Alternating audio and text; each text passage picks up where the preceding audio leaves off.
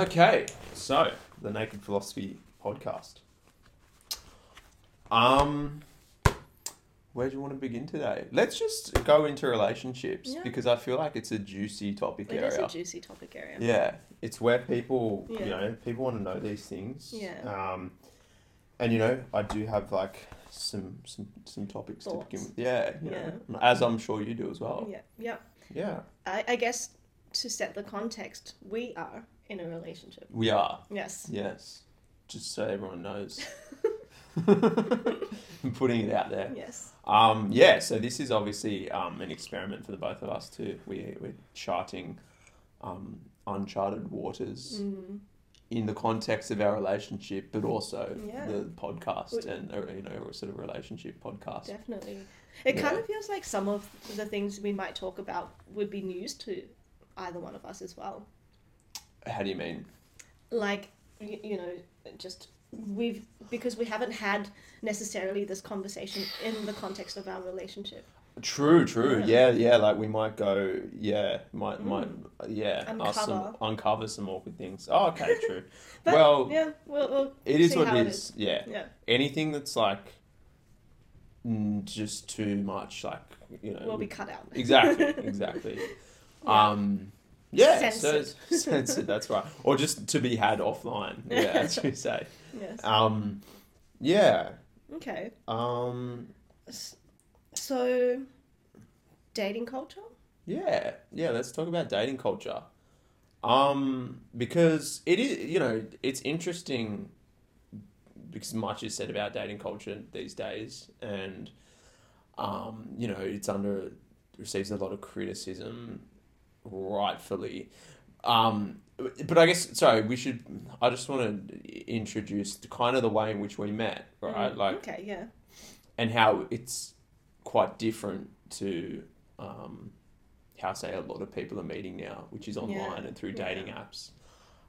We met in the workplace and we kind of, were friends and colleagues for a very long time, like probably close to 2 years. We just were speaking and getting to know each other and like sharing news articles and talking about different concepts and, like financial advice and just boring kind of, but what things that we found interesting, kind of topical, noteworthy things. And we just became very close in a very kind of friendly, amicable kind of way. And we didn't work in the same team, which I think helped as well. And we weren't in a like manager-employee relationship. We were sort of equals on the similar grades and levels. But we were colleagues. Yeah. But I just find that interesting because at the same time as, we've gone on and we're now in relationship to one another. At the same time as that was sort of escalating in my past and at times, before sort of I got in relationship to you, I was using dating apps and I had experiences using dating apps, as did you. Yes. And it's so different. Like you're literally in a position where you're swiping left or right. It's just almost based purely, almost entirely on image. You very rarely meet the people unless you do go out on a date or have casual sex or whatever it might be.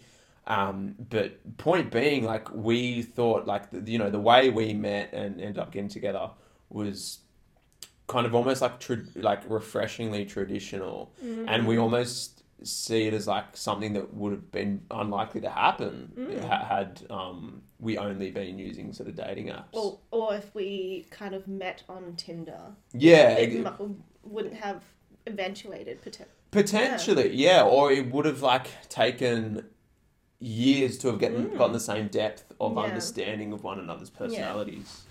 When I told some of my friends about how we met, their reaction was a little bit surprised. You guys met organically, like it's there's a term for it now. Organic. An organic relationship is rarer, I suppose, these days.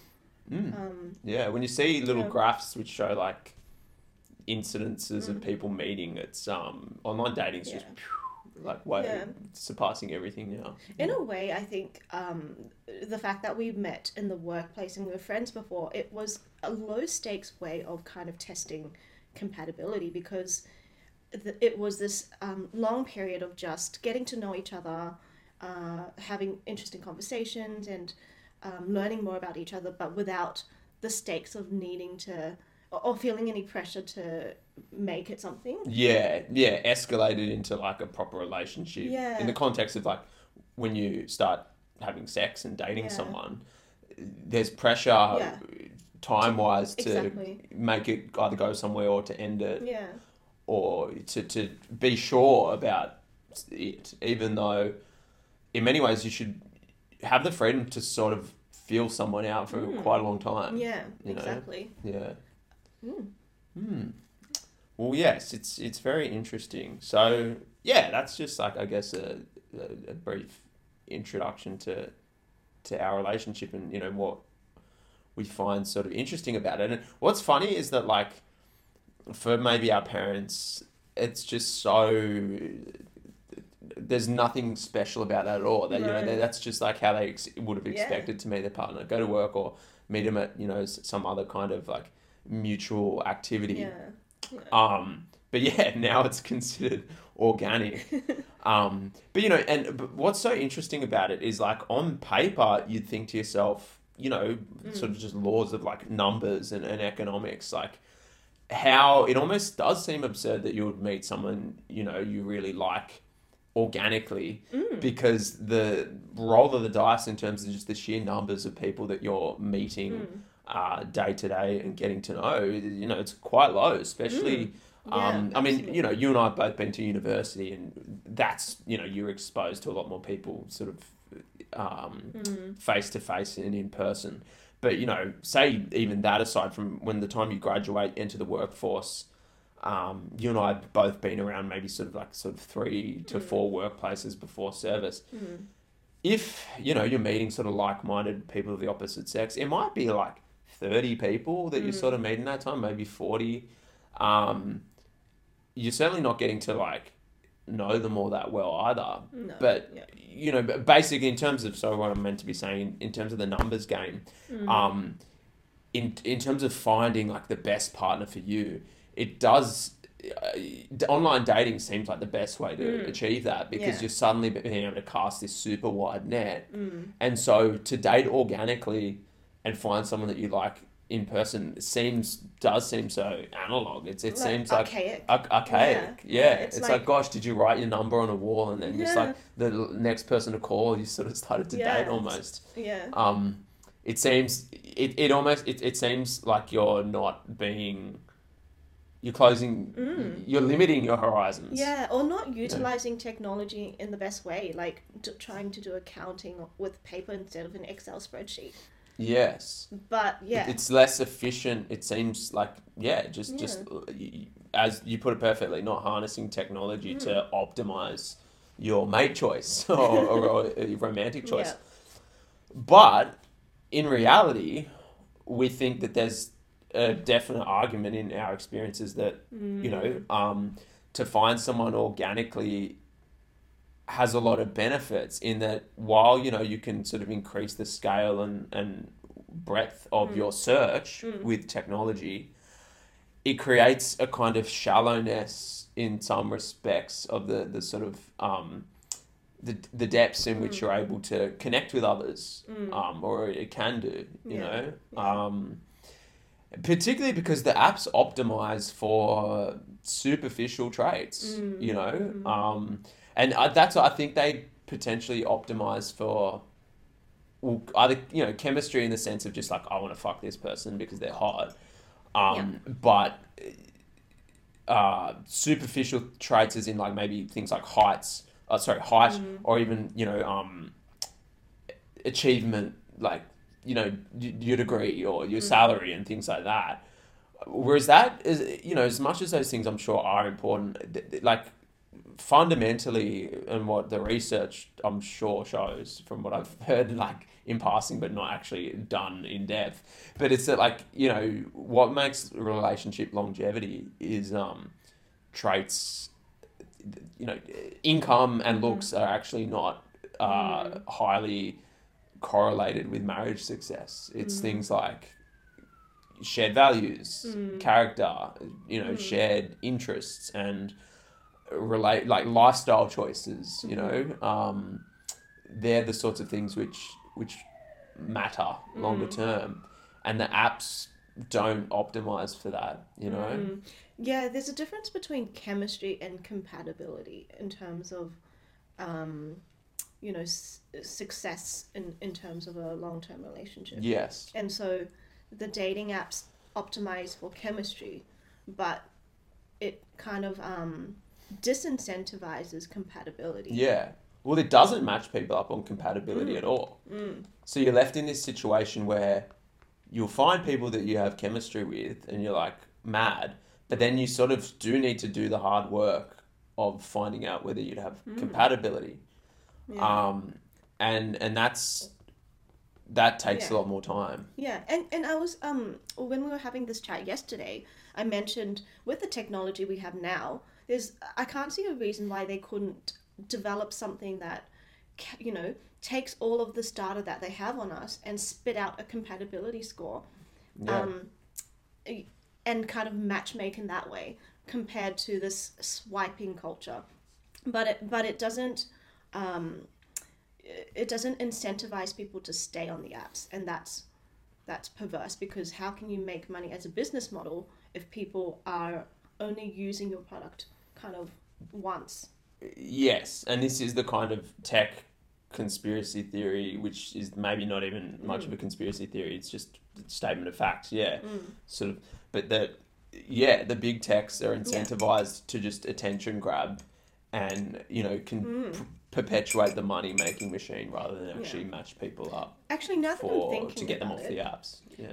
Potentially, as a female, if I was, you know, not dating you, I would be interested in paying a couple of $100s to have a matchmaking service that's really that optimized. Does something like take all of your data and match you up with other singles and spit out a compatibility score, and then you can go on a date and see, you know, if there's chemistry. And that, you know, you've already got the compatibility aspect down.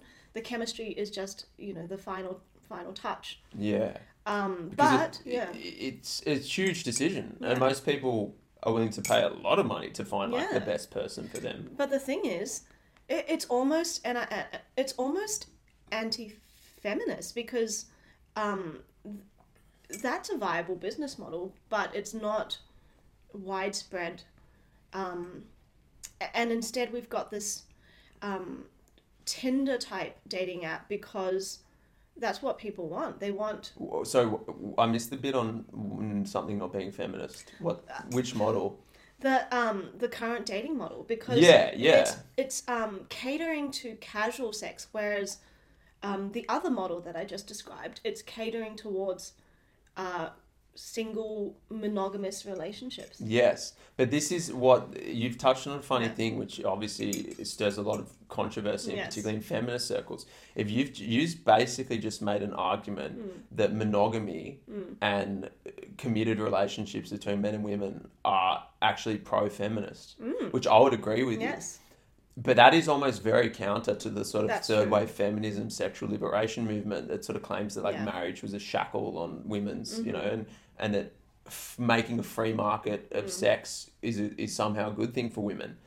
But I would say it's been bad for women, and it's also been bad for men. It's been bad for everyone, and you know, it's funny in that from the woman's perspective, you've just shared why you find Tinder yourself frustrating. And I could absolutely equally present the male perspective to why it's frustrating and bad for men.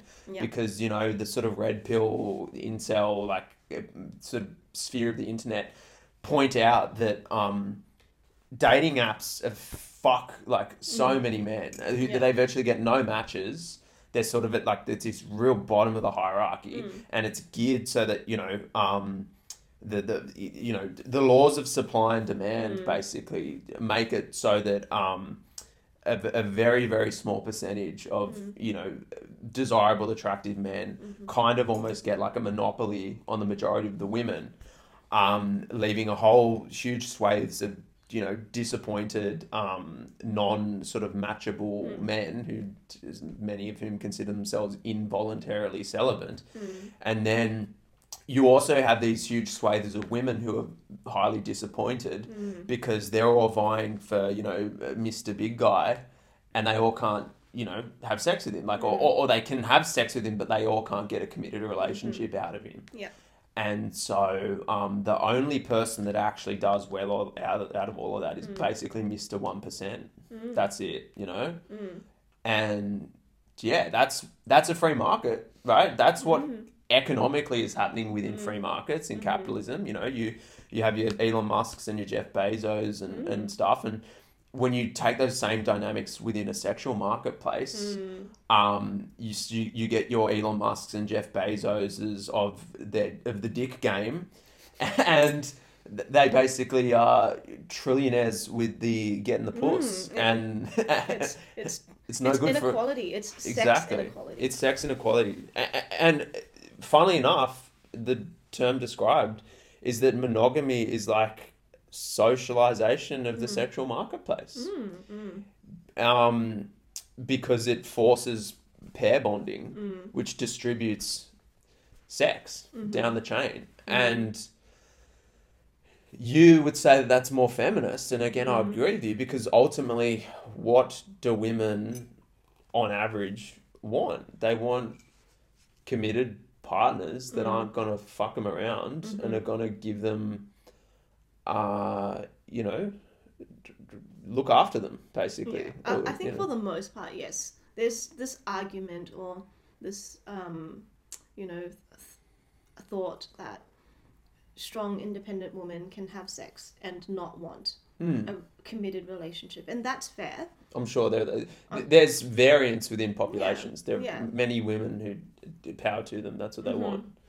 Yeah. But is it representative of all women? Is it representative of most women even? So, most women. I think from my personal experience, I was deluding myself because of this this notion that you had to be emotionally independent, otherwise you're a needy kind of weak brainwashed woman, anti-feminist. That's right. You're simpy as a woman. You're too caught up in your weak emotions. Which is wrong. And I guess on that, like, I think the feminists are 100% right in that, like, women should absolutely be able to out-earn men and have their careers, and if they're just more competent in a job, 100% they should get it. Don't hold themselves back. But that, having a sort of masculine energy in say, certain areas, like your career, is quite different to having a masculine sexual energy and thinking, I can just fuck like a guy and have heaps of casual sexual partners. Like, it's like, let's not throw out the baby with the bathwater, and let's sort of maybe understand something a little bit deeper about the different psyches of the sexes in generalizable terms. And when we think about feminism as equality of the sexes, there's a difference between equality in terms of opportunity and options compared to equality of outcome. And so when we think about the sex kind of market as you describe it, women might now have equality of opportunity to have sex without stigma, but when it comes to the outcomes, women bear the risk of the downsides of casual sex so much more than men do, just physically. If you were to be impregnated, you'd physically carry the baby. You'd have cost. You have the risk of being dominated physically by a stranger. Going to their home or allowing them in your home. It's risky. And I think there's still a bit of a stigma around the body count as well, compared to men. There is. And just for our listeners, I'm sure they're familiar with it, but what describe that dynamic. What is, you know? The body count aspect. I guess I have sex with 50 women, you have sex with 50 men. What does that mean? Yeah. Yeah. Well, which one of those sound worse? Well, I'm a Chad if I do that. Yeah. I'm a big dog if I have sex with 50 women.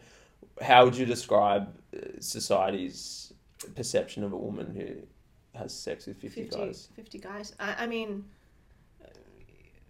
yeah, like it's just, you know, you'd call her you think she's a risk taker. That's a much more political. As is the guy. But yeah, no, there it is. And there's a stigma, and feminists, I guess, are right to just point, like, it is a double standard. Yeah. I'm going to ask something quite controversial, which might ruffle a few feathers, which is the double standard a byproduct that is almost like baked into our biology or a result of our biology? And, okay, this is the part where I'm being purposefully provocative. Is it justified? Like, is there a kind of justification almost for it? In the sense that, to quote Jordan Peterson, to trigger some people, a man who is capable of being very attractive and seducing a lot of women, I think the way he says it is, there's not nothing. That's something. He's like, that is meaningful in some way or shape or form. It says something about him, and I might not all say good things, but it demonstrates competency of a kind, you know, purely because in the dynamics of the sexual marketplace, men have to seduce. They have, you know, women aren't necessarily going to give it up that easily, and men have to kind of elicit that or woo, you know, that there's a kind of skill involved. And so I think that's what translates to the sort of admiration even or valorization of a man who is seen as sexually competent. Whereas I think for women, and, you know, I'm open to being challenged, but it's a lot easier for a woman to just get laid if she wants to. If she wants to. Like, I'm saying most women rightfully would prefer to be a bit more selective about their partners, but if they just decided to not be selective and think like a guy, fuck like a guy, within the space of a month, a determined woman could have sex with 50 men. Like, you know, just find a different guy each night. You know, I don't disagree with you, and I think it kind of highlights the perverse incentive structure that's there, which causes this outcome of, you know, making women look worse than men when it comes to the body count. It's this because men are incentivized to seek out as many partners as possible because it's a representation of skill and admiration. You know, received admiration, whereas women, you know, it's representative that women are taking more risk, which is there are evolutionary reasons why for men it's unattractive, because it's kind of seen as they get the cuckold aversion type thing, like, you know, like no guy wants to raise kids that aren't his. And exactly, and it's also you question their decision making. And I like, you know, to be very frank now, you're right, like, you know, if a woman, like, I'm not going to be judgmental of, like, prostitutes or even women with high body counts, but personally, like, if I date a woman and knew that she had, like, you know, had sex with a lot of guys, it's not even like I can write, you know, say she used the condom every time and all that, and, like, it's not, I think my rational brain can override the primitive kind of, oh, she's carrying other men's kids and, like, you know, she's going to cheat on me, she's more unreliable, or this sort of stuff. It can sort of override that, but I think what it doesn't override is I just question a woman that isn't a prostitute that has had sex with, say, like 100 guys. I think to myself, like that, you're a risk taker. Basically that. Like I just thought you were prepared to sort of go to the house or invite this many men into your life at one point who held you down and fucked you, because that is what we do. That's a lot of time, like a lot of times to open yourself up to risk. And that's the thing that would get me. You know, because you just think of it's like, in what other areas is this person, you know, do they like to joyride? And I know that that's a potentially politically incorrect take. You know, you should be able to compartmentalize all these things. Maybe they're just a pleasure seeker. But, you know, I think it's a very different thing to the, you know, a woman that I could very easily imagine a woman racking up a body count of like 15, even 20 and not being in that category of like a high risk taker. Purely because, you know, if you're someone that's attractive and has a lot of guys going after you, you know, what's that like? Say every 6 months you just had a new boyfriend. 6 years, that's 12 guys. You know, so that I'm certainly not in this vein of like, you see a lot of like the sort of red pillar guys that are like more than 5 and they're a fucking whore and stuff, and you think like, dude, you need to work through some shit, you know. It's like, even, you know, that I don't personally have a threshold, or I think a number's arbitrary. But, you know, if I knew a woman who'd like been in some orgy like night after night and fucked like, you know, 40 guys, I'd just be like, no, each to their own, but that's a lot of risk taking. You're a risk taker. I'm risk averse. I'm a risk averse man. What if it was like non-sexual and it was someone who was you know, a bungee jumper, who, you know, a professional risk taker in some extreme sport? Well, I think I agree. Like, you're quite a risk-averse person. I'm quite a risk-averse person. I think I'm not that attracted to hyper-risk-averse people. You know, it's a bit risky. Hyper-risky people.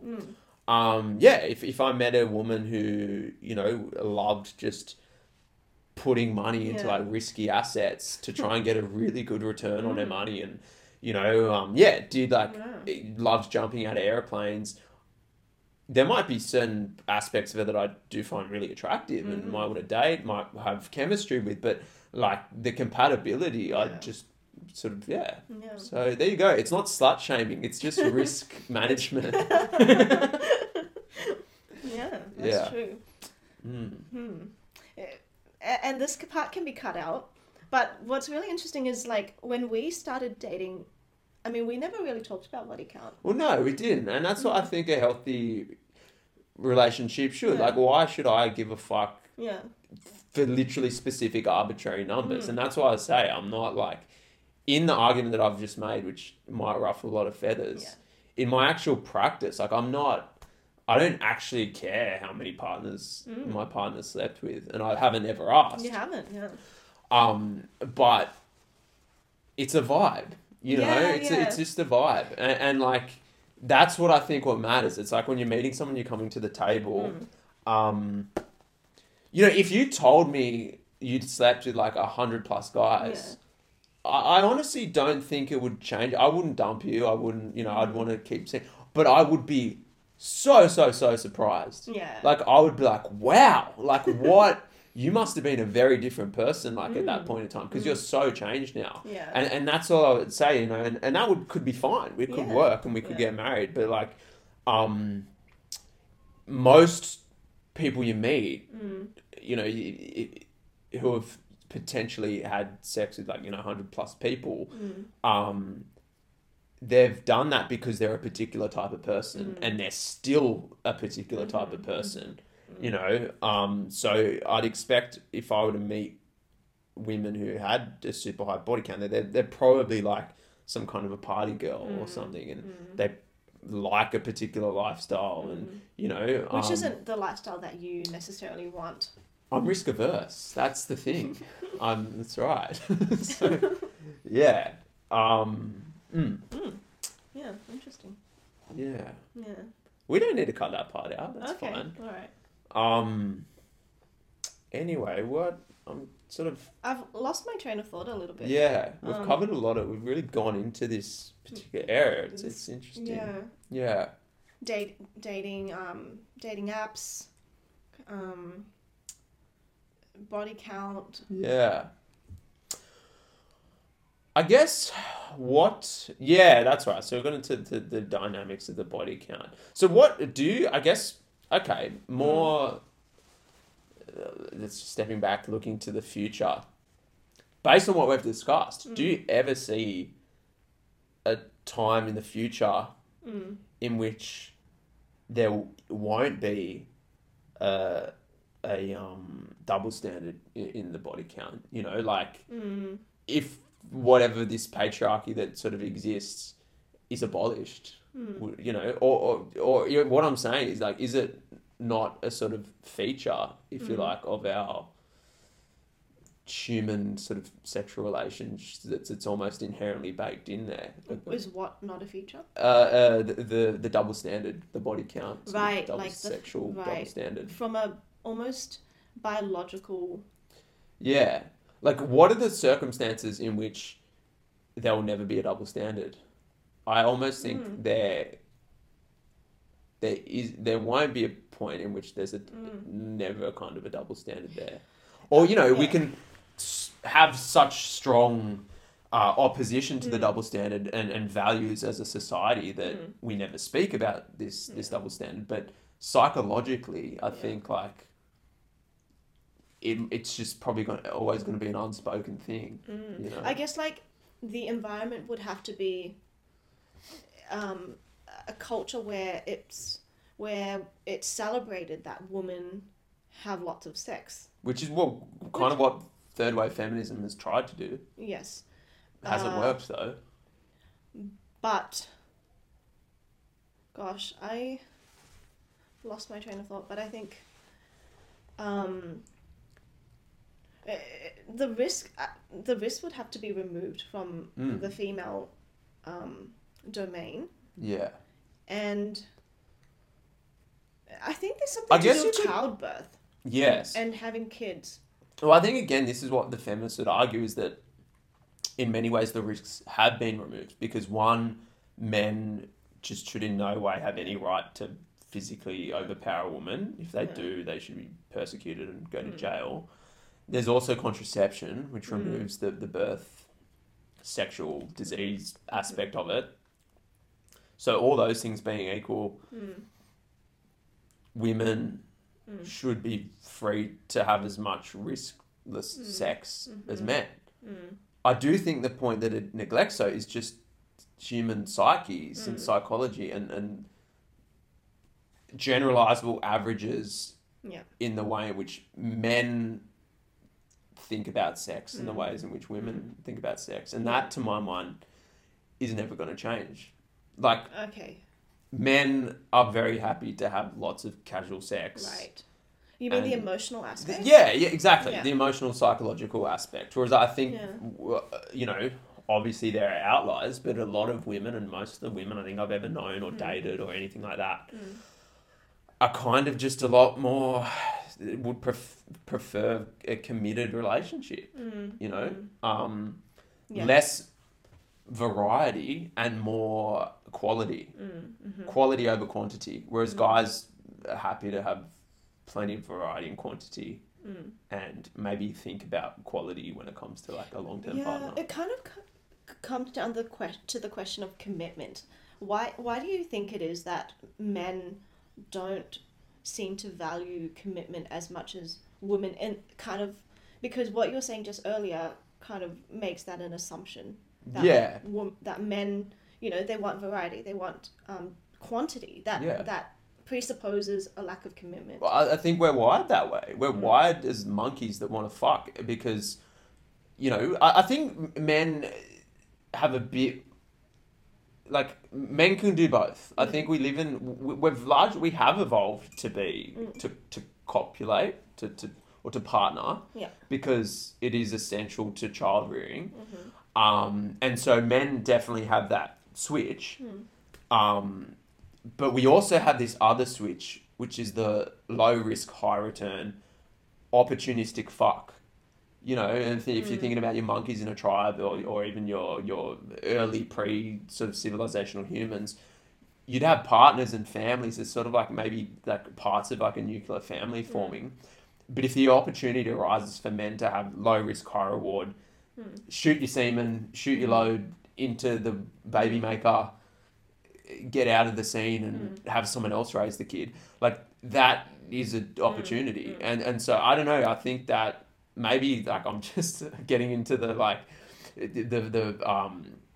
I'm sure there's plenty of people who think that like evolutionary psychology is a joke, and it's probably potentially a very unscientific take. I'm open to those criticisms, but that just seems like I think that, you know, is the kind of, you know, even the fact that a guy can just shoot off literally like hundreds and hundreds of loads and continue to propagate and impregnate others. Meanwhile, women's physiology is like once you've got a baby baking, you're out of action. Yeah. Definitely out of action for 6 months, and you're also suddenly like, you know, have a child that you need to look after. So it's all those factors which mean that like long-term sort of guarantee or promise of like assistance and support and resources matters a heap. You know, whereas like for guys, they've, you know, that isn't always essential to their reproduction. They can get lucky by, you know, they can make babies without necessarily having to commit to the resources as much as they should. And if they, you know, would increase the likelihood of their offspring surviving if they do invest. But there's also a chance that they can get away with propagating their genes without an investment. And a lot of it has to do with the fact that they don't physically carry the baby. Yeah. Literally. If every time a guy fucked, he suddenly got pregnant, and then like had to, that would just change everything. Exactly. That would just fun. You're right. You're right. And that's why I look at my own, like literally when I've been using Tinder. If every time I got on Tinder, there was the chance that after I've nutted, I'd be pregnant with this potential stranger's. I'm carrying a stranger's child. You know, and exactly, and that's what I guess I'm saying is like even you know, you throw condoms and contraception into that, and I know rationally that that isn't going to happen to me. Just the fact that that's baked into my genes and, you know, anatomy has a psychological and emotional impact in the ways in which like men and women have different sex. And the risk isn't sexuality. Zero. The risk isn't zero. That's right. Condoms can break. Yeah. So it's what I mean. The female is carrying that additional risk every time they're partaking in a casual sex, you know, environment. They're having that extra burden of potentially being pregnant. And I think to go back to your question about a future in which that body count doesn't matter, that women can in actuality enjoy and partake in as much casual sex or sex as men, you'd have to remove that childbearing aspect in order for that to truly be equal, for them to have the same outcome when it comes to participating in lots of sex. Yes. Yeah.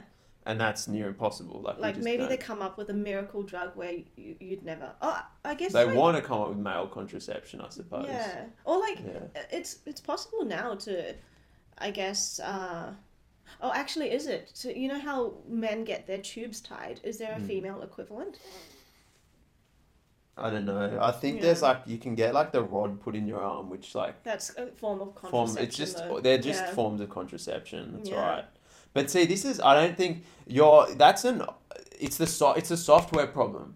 You can make all these changes to the hardware. Right. But the software that is run in this risk-averse tendency towards monogamy or committed relationship it's a software platform that women are running. And you can change what you want by tying the tubes to the hardware. But the software remains the same. I think the software will evolve over time once the hardware I guess, reaches that point where women don't bear the burden of child carrying. Yeah, yeah. Having said that, Yeah, though, but when's that ever gonna happen? yeah, having said that, I do think women would still want to, because, I mean, if I had the option, I'd still want a family. And look, and I think Yeah. that's the decision that men come round to. Yeah. Certainly in a culture that eventually prioritizes monogamy and child rearing Mm-hmm. and that's like guys. You're either you just make that sacrifice in the start. You're like, look, I'm a one girl kind of Yeah. guy, and I just like to have committed relationships, and then I get married, and that's a solid good guy.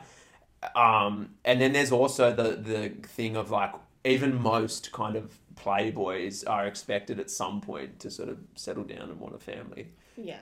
Most it's rare that a guy will be like, no, I just want to keep fucking non-stop until the day I die. And they exist, They sure. do. But Yeah. I think they're in the minority even Definitely. compared to like like, the yeah. small 1%. Yeah. Yeah, exactly. Yeah. But I think one day, if we were to become completely divorced from our evolutionary biology, then at that point we could have, some of the things that you were describing, that true equality. But because there's such fundamental differences between men and women, it's not happening right now. Yeah. And I guess that would be just the major criticism or pushback to the third wave feminism. It's like, you're not wrong in highlighting that this social structure exists and that it's a double standard. But the problem is that you have to acknowledge that social structures aren't just concocted in vacuums. They do come from a mishmash of different places. One of which is a very strong kind of biological, psycho-social, cultural kind of set of values and behaviours and beliefs which contribute to that social structure. So you abolish the social structure, you don't necessarily do anything to change the sort of underlying behaviours that contributed to the original formation of that social structure. Yeah, absolutely. Well, I think I can introduce a thing for us to potentially wrap up on, which is that I can increasingly see why proponents, again, of marriage and monogamy see it as actually a tool of equality or a tool of,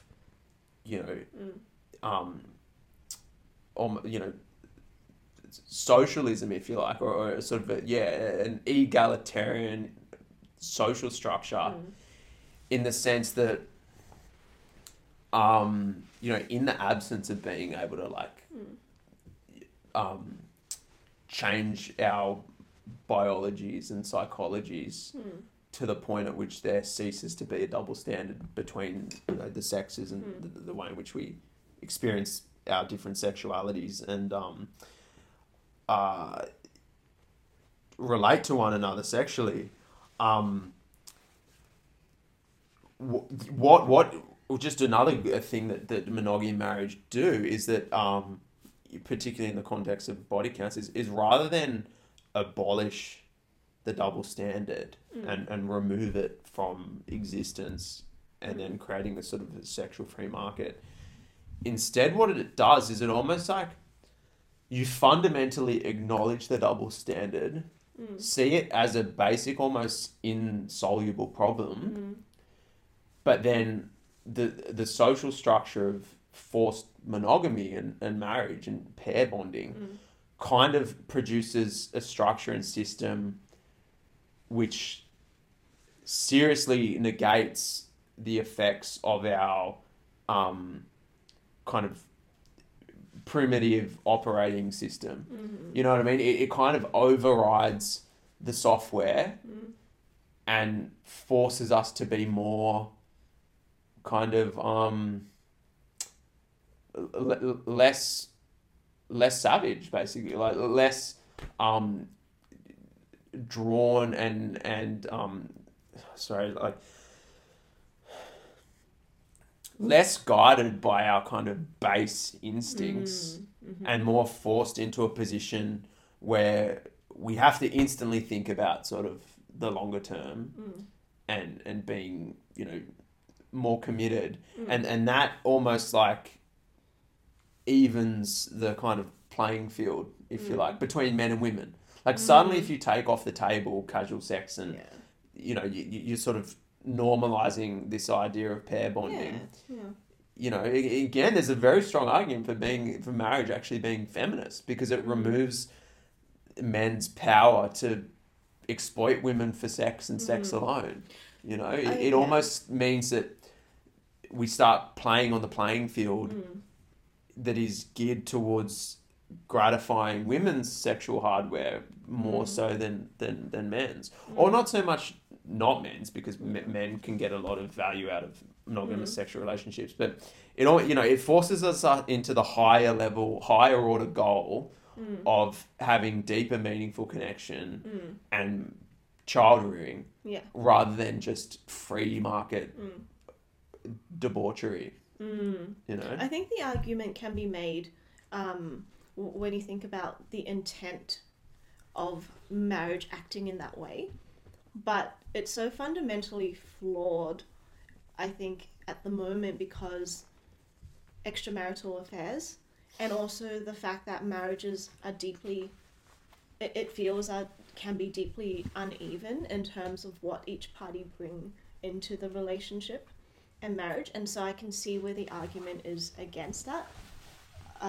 But I do agree. You mean the arguments that say marriage can be very exploitative? Yeah. I can see validity in that. But I think the thing is, feminists and incels agree. They just think men and women, each in their own way, are getting the raw end of the stick. You know, the feminists would say it's like controlling and oppressive, but all the incels say it's like a way in which women just like suck resources off men. That's what they. So like fucking whichever way, like whatever shit sandwich you're like, you can, depending on your perspective and point of view and what inequality you want to highlight, you can frame it as either bad or good for women. Maybe it's the case that there are trade-offs on just both ends, and in a good marriage it's seen as a good, mutually agreeable trade-off, and in a bad marriage it's seen as bad trade-offs. You know, and I don't think that marriage should be discounted because it's not executed correctly or it's not executed well, because it's an inherent force of social stability to have marriage and families and, you know, that pairing off that you kind of talked to, but it can be optimized and improved through modernization of how, you know, men and women are treated within the marriage. It's just a matter of utilizing the tool better rather than getting rid of it altogether. Exactly. Don't throw the baby out with the bathwater. And that ultimately is where we come back. Like, you or I are not religious. We are not religious people, but marriage, and I early on was anti-marriage because I was sort of anti-organized religion, and I just associated marriage with organized religion. And it seemed as though organized religion were the only ones that were actually trumpeting the benefits of marriage. But the problem with it is, you know, and in some ways this, I found it stupid, is that I found their arguments for marriage to be fucking stupid. Like, they'll literally say, you know, it's about the union of God and man and woman, and it's what God wants. And I think, well, I don't think God exists. So this is a fucking dumb argument. Like, you're not convincing me that marriage is good. Whereas now I'm coming from the perspective of like all this backdrop of experience with different forms of relationships and sort of critically interrogating social structures. And I can see so many good, strong, completely non-religious, secular arguments for marriage, or at least monogamy and pair bonding. You know, you don't need to actually get married. You can just be a de facto couple or whatever. But it's more that structure of coupling. And it's like almost over time, there was a wisdom to the structure of marriage, but through message simplification and just time and the erosion of certain old social structures, that message has been lost. And it's been tainted by the religious overtones. Yeah, or I don't think it's helped. I don't think it's helped, particularly because there's no wisdom in just saying, do this because God thinks it's the good thing to do, you know? Whereas now I do think modern couples who are proponents of marriage are sort of more discovering the more modern kind of secular wisdom and reasoning within the value of marriage, which I think is more powerful, you know? I think it's 100% something that needs to be taught to women in particular, you know, for women who are battling away in a sort of free sexual marketplace, a sexual free market, and are not happy, you know. I would maybe disagree with you there on that point about women particularly needing that advice. I don't think that they are unaware. I think they're just playing the game in which the incentives are stacked against them. And so, if anything, men should be kind of preached. It's very true. I don't think you're right in that there's probably not a need to actually make it gender specific. It's beneficial to both men and women to understand the dynamics of what's kind of going on and understand the trade-offs from both ends. What I more just said was from the perspective of like these kind of pink washed feminist kind of think pieces that sort of get shoved down like college age women's throats, which are that, you know, go and fuck like a dude and you'll be happy sort of thing. More just a response to that. Right. You know, hold on. Like those magazines that kind of preach how to have enjoyable casual sex. Because for guys, like, you do not need to write that article for guys. Like, we fucking know, like, how much sort of fun we'd have with, like, again, generalization. There are plenty of guys who I'm sure that much prefer just low-risk monogamy. But I know a lot of guys who are just complete fucking savages who do not need telling that. And, like, the advice to guys would more be, like, you know, just be aware that, you know, that might not necessarily make you happy longer term and stuff. But also the dynamics of Tinder will mean that it's actually pretty difficult for you to pursue that and pursue it well. Like, you more than likely find that your confidence takes a big hit when you actually don't get many matches at all and don't get disenfranchised by that and think that, you know, you're ugly and not wanted. It's just the market. So it's the dynamics of that of those apps, you know. And that might you know, it almost just sound like a sort of boomer parent or something, but your advice to your kids, like whether or to young people, whether male or female, would ultimately be try and be the best version of yourself, be a good person, and try and find another good person that you like, basically.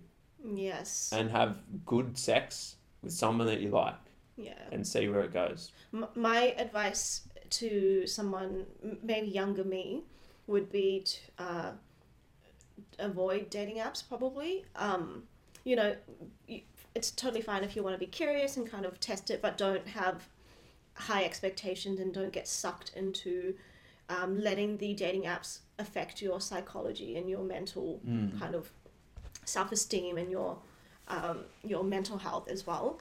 And in terms of, you know, meeting someone that you like, just put yourself out there a bit more, I think.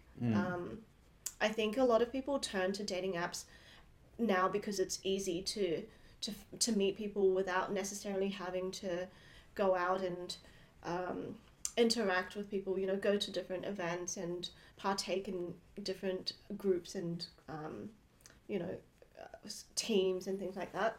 And especially with COVID, because that would have impacted the ability of people to kind of go outside of their usual social bubble and just mix and mingle with strangers for 2 years almost. It's a long time. It's a long time of having your ability to meet random people impacted. Very. And so, yeah, my advice would be to those two things.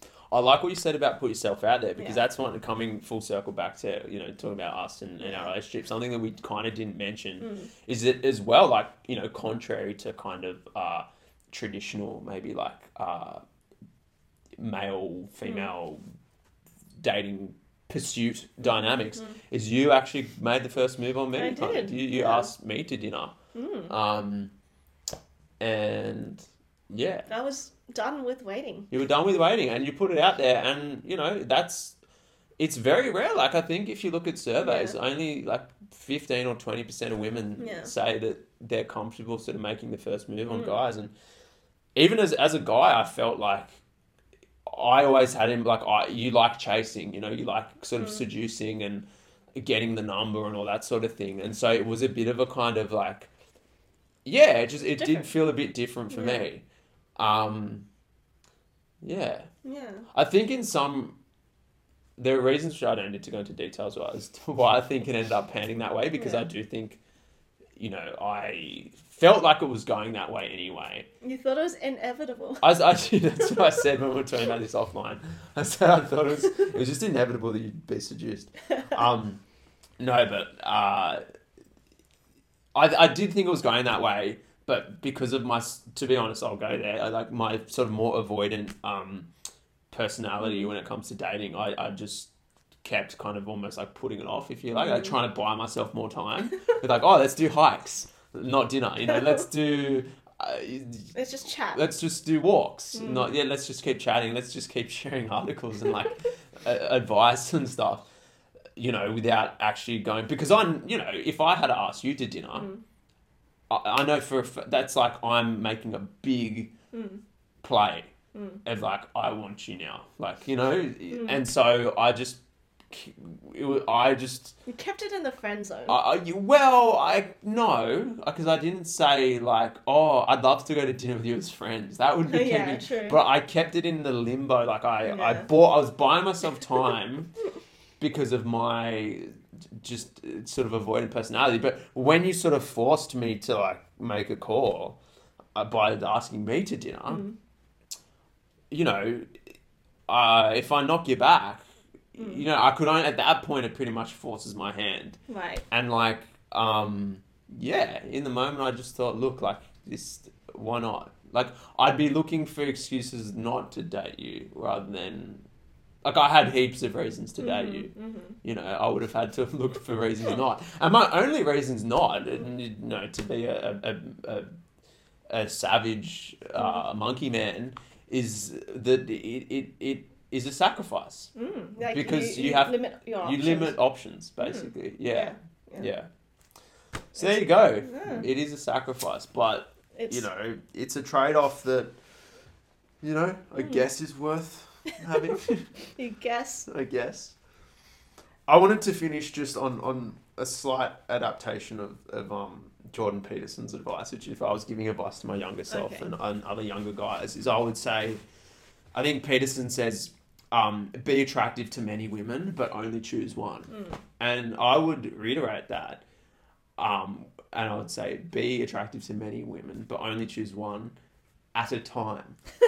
It's basically, that's true. You know, you don't need to marry the first person you meet, but at least, you know, I think the good thing a guy should do is commit to one fucking person at a time. You know, yes, it's a sacrifice, and like you're not getting to fuck heaps of different girls and have, you know, the girls on rotation or whatever, but like that's kind of it's a dick move, and it's not really conducive, I think, to your very long-term happiness anyway. The best thing you can do is sort of improve yourself, find someone like-minded, and try and build a life together. And if it doesn't work out...